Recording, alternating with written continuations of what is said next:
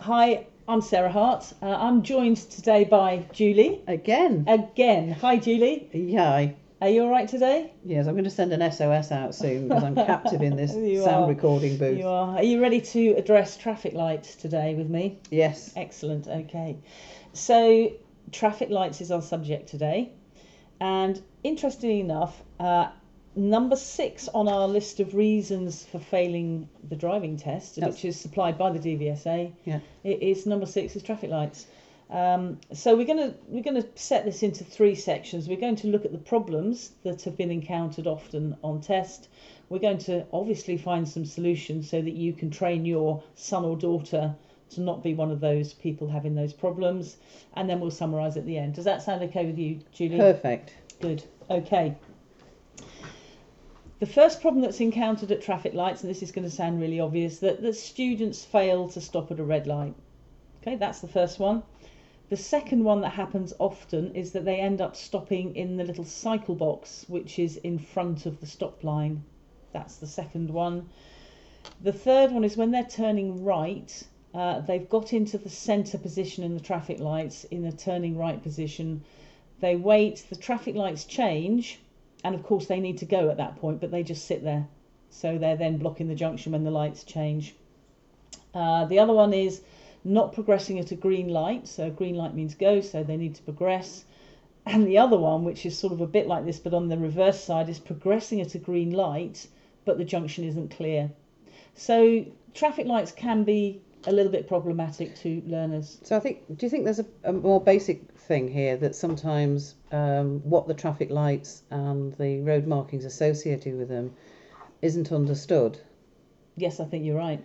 Okay, so that might be that's a good thing to revisit, I think, in our solutions section. Yeah, isn't it? Absolutely. I mean, red means stop. That's pretty clear.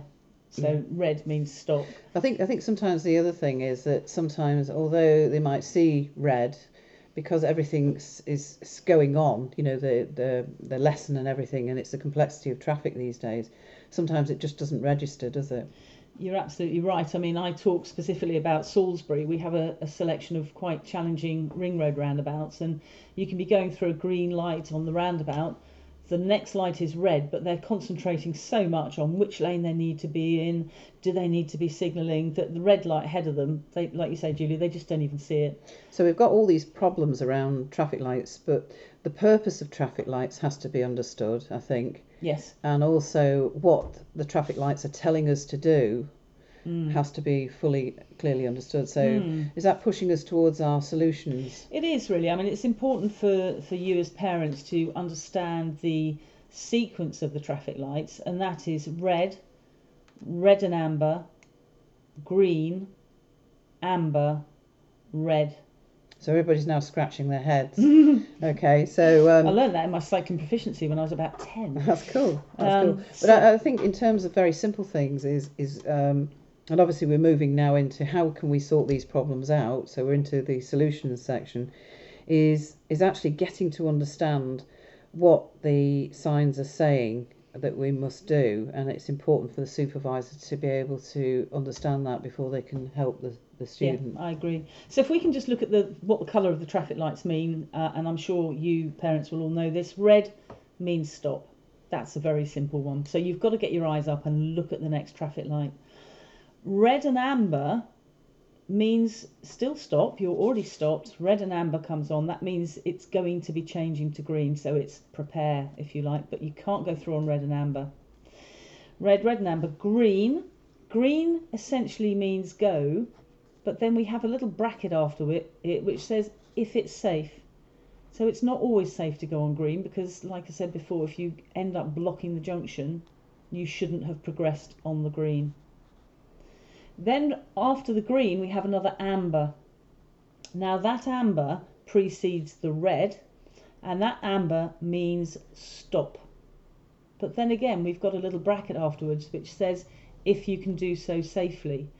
So if you're driving towards a green light and you've noticed it's been green for a while, you should already be starting to plan and anticipate that light is going to change. So it's a rear view mirror check. and just coming off the gas a little bit, just slowing down, ready for that light to change, so that then if it goes to amber, you can stop at that amber. However, if you're right on the stop line and that light suddenly goes to amber, then it's going to be safer to proceed. So in your test, and this is quite often an area of confusion for parents, in your test you could fail your test for not stopping at an amber, and you could fail your test for stopping at an amber. So it's all about the planning and preparation that you do on approach to that potential change to amber. So could you just go over the sequence again, because it's... Yes, the lights are red. Which means stop. Yes. Red and amber. Which means stop. Yes. Green. Green on its own means go, but if it's safe to go, so... Yeah, red and amber, green. Amber. Amber, stop, unless it's not safe to go. Stop unless it's... Yeah, stop if you can. You should stop on an amber because it's preceding the red. Okay. So if you rush towards the lights thinking I can get through here and it's going amber, if I put my foot down I can get through, that's entirely the wrong approach. So it really is about thinking about your mindset, is about looking ahead in order to anticipate the lights are potentially going to change to stop. Yes. Yeah. Exactly that. So as a supervisor you have to be ahead of the student, so the student's probably only going to get sort of that kind of understanding later when they're more mature as a driver. Yeah, exactly. And I mean, on approach to the traffic lights, I'd be asking my students, what colour is the light now? How long has it been that way? Might it change? Could it change? What are we going to do to prepare for it changing? So you're really prompting them to think about what the lights are doing, what stage they're at. Yes. Are they at red, stop, amber, stop, or green? Or was it amber and green? Red and amber, green, amber, red. Yes, exactly. So it's just planning and anticipation. So hurtling towards a green light that's been green for a while and it changes to amber, but because you haven't checked your rear view mirror and maybe eased off that gas, you can't stop. But if you'd thought about it and eased off that gas, then you would have been able to stop at the amber. And I reiterate, if you're absolutely on the line and it changes to amber, do not slam your brakes on, because that will be a serious error in your test and you would fail because it's dangerous. Because somebody might go to the back of you. Yeah, you're causing other traffic to react badly. Yeah. Okay, so we'll revisit that in a minute again, because I'm sure some people are still scratching their heads about the sequence. Yeah. But actually, in terms of the more specific moves, when we're going left, right, or straight ahead, I've got a sense there was quite a few problems around each of those, actually.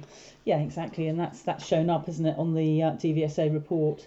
So what might be useful is if we take each direction in turn, starting off with how we turn left. At traffic lights. At traffic lights. Yeah, okay. So on approach, it's going to be mirror check on approach because we're going to be changing speed. If we're turning left, we're going to be checking our left dormer as well before signalling. So we've got our MSPSL routine being embedded here, of course. Position, look at the road markings. There might be a lane only for turning left, in which case that's the lane you'd take. Okay. But if there's only one lane, you'd stay in that lane. So if you're coming up to a green light, you should be able to progress. But look into your new road. Look where you're heading and make sure there's no obstructions or blockages there. And this is one of the test criteria that some people fail on, is that they think green means go irrespective, and it's wrong, isn't it? It is, yeah. You've got to make sure that you've got somewhere to go to through that green light. Okay. And another little tip is just make sure as you come through that green light, you always glance left and right to make sure that nobody's coming through a red light. Okay. Okay, so for example, emergency vehicles or somebody whose brakes have failed. Yeah, I think we'll do a separate one on how to respond to emergency vehicles. I absolutely agree. That would be super. Okay, so turning left is reasonably straightforward. Yeah. So let's look at what happens when we're following the road ahead. That's going straight on. Straight traffic ahead. Lights. Okay. Yeah. Again, we're going to respond to the colour of the light. If it's red, we're going to stop. We're also going to look at road markings. You might have a dedicated lane for ahead.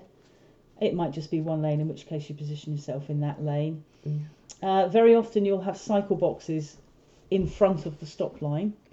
It's your job to stop behind the stop line. You're not on a bike, so you have to stop. You mustn't encroach into the cycle box. And actually that's mentioned as one of the key failure points, isn't it? They go into the cycle box. Into the cycle box and then stop. Yeah. So again, if you've got your green light, provided your exit is clear, so provided the road ahead is clear, then you may proceed with caution, as always, through the green light into the new road. So you've really got to be looking ahead, and the supervisor has got to be looking ahead to say, what are the lights doing? If it changes and I need to stop in the right place. Yes, exactly. So not in a cycle box. Yeah, exactly that. And irrespective of it going green, I've also, whether I'm turning left, right, or going straight ahead, I've got to be clear that there's somewhere for me to go. There's not an obstruction ahead. Yeah, because if you don't look ahead and you progress forwards on green, and then you look up and there's a traffic jam, you're stuck in the middle of the traffic light. And you potentially fail your exam at that point. Oh, you would, especially if the traffic lights left and right change to green, you're actually sitting right in the middle of where you don't want to be. Okay, so we've done turning left. Yep. And we've done straight ahead. And that all-important turning right. All-important turning right. Now, this is one that students sometimes struggle with.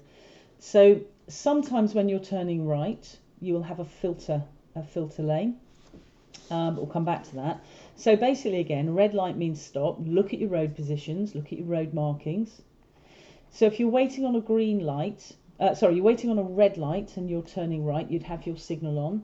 Yep.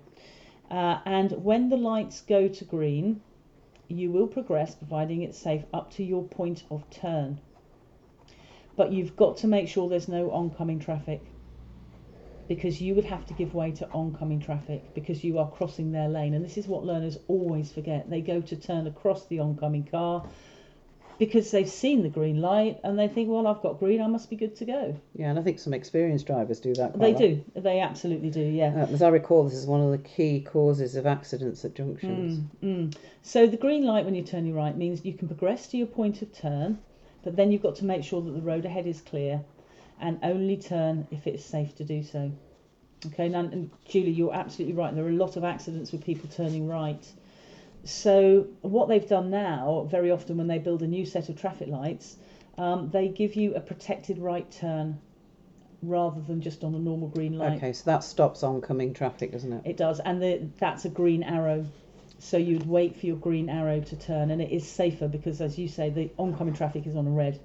So you've got your own little right turn. So again, as a supervisor of a learner, it's really important for you to know when you've got traffic lights with filters and arrows, what that means. Yeah, exactly. So look for the arrow. The green arrow means you should, and we always say should, be able to progress. But you've always got to be cautious about turning right. Yes, well, and left. You know, if you get an arrow, you should be able to follow the arrow, but have a look and make sure it's safe.